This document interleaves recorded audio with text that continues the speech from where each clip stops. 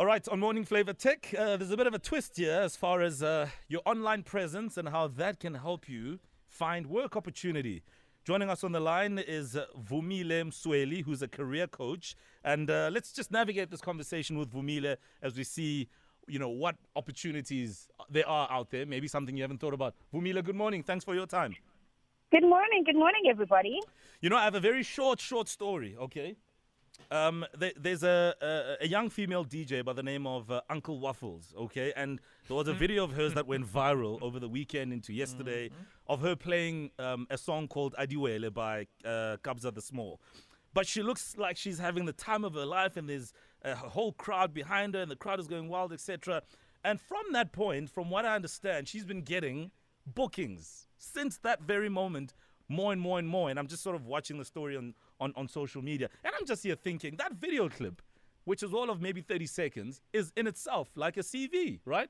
And somehow the online space and the online presence has allowed her to catapult herself into many other opportunities. So I just wanted to start this conversation because the power of your online presence is, I believe, one of your strongest tools in finding opportunities.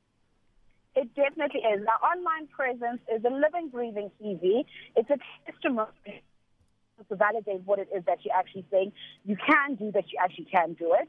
And I guess it's what you just mentioned now. It's a bit of an audition tape, right? You're giving people a little bit of a tease and a taste as to what it's like to work with you. Totally. But it doesn't always work the same depending on what career you're in, because if you are in other spaces, how then do you utilize your online presence to find work? So if you're in the corporate space, like a lot of South Africans are, you find yourself in a space where if you're leveraging the likes of a LinkedIn, where currently 78% of people are being recruited. So 78% of jobs being currently hired in South Africa, people are being recruited on LinkedIn. So your decision to say, actually, no, LinkedIn is not for me, you're saying, I'm walking away from a 70% chance of being hired.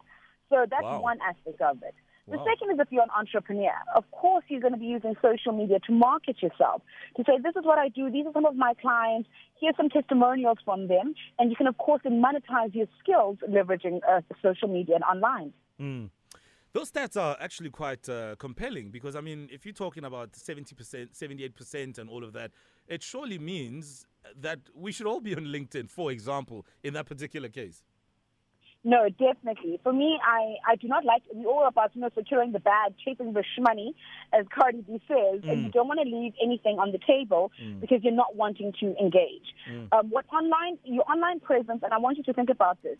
If you've got a meeting with someone, what's the first thing you do? You Google them. So you have to become very conscientious as what is your digital footprint? How is it reflecting your branding and who you want to be known for and what you want to be known for?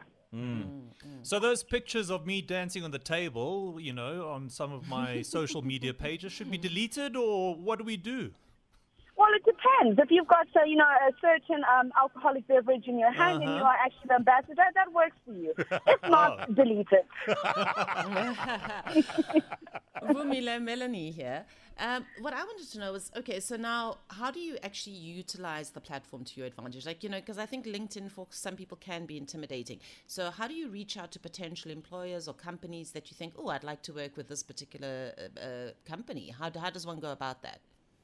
So the first thing you're wanting to do is follow the company page. This is going to give you some intel as to what's on the ground in that particular company, right? And it's a great conversation starter to get that data because we're finding a lot of companies are starting to post more on LinkedIn than the information that's purely available, a little bit historical on their website. So follow the company page, and then you start searching for employees of that company. So, of course, the company's not just going to hire you, but someone in HR, somebody potentially, if you're in IT, the head of IT, is someone you could connect with on LinkedIn that will allow you to establish a relationship. And do not be creepy on LinkedIn, guys. It's still a form of social media. Don't just be like, oh, hi, I'm so-and-so, I want a job. No, that's not going to work. It is going to work, however, if you're sharing articles, things that are of interest, tagging the person, saying, I thought you would enjoy this article, and slowly establishing and wooing your potential employer through those means. Outside of LinkedIn, what else can we do on other platforms, and what have you found to be a great sort of opportunity that we can utilize? So it depends on what it is that you're doing. So if you are, in corporate, I think Meetup is a great alternative. It allows you to meet up with people of like-minded interests, similar industries where you can, in essence, share some best practices. So Meetup is definitely one of my favorites. Zing is also not bad, and that's specifically if you're starting to look, internationally, because that's the benefit of online presence, right? You're not just wanting to work in South Africa. Like I say to all my coaches, let's earn in a foreign currency and spend in rands. So Zing is fantastic. And Bark. If you are an entrepreneur, Bark is amazing, specifically in the consulting space.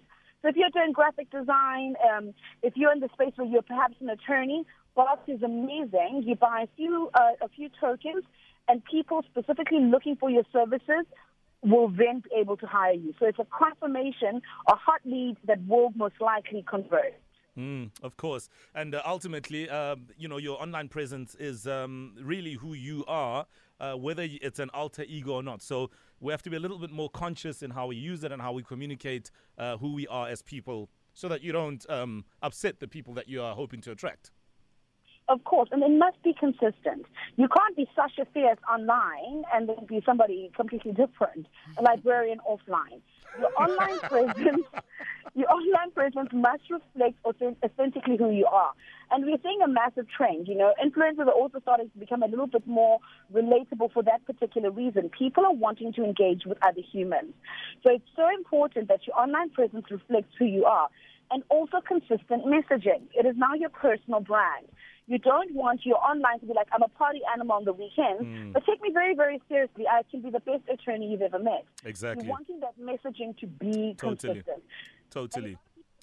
We'll just take a quick break, Vumile. We'll pick up on that particular point.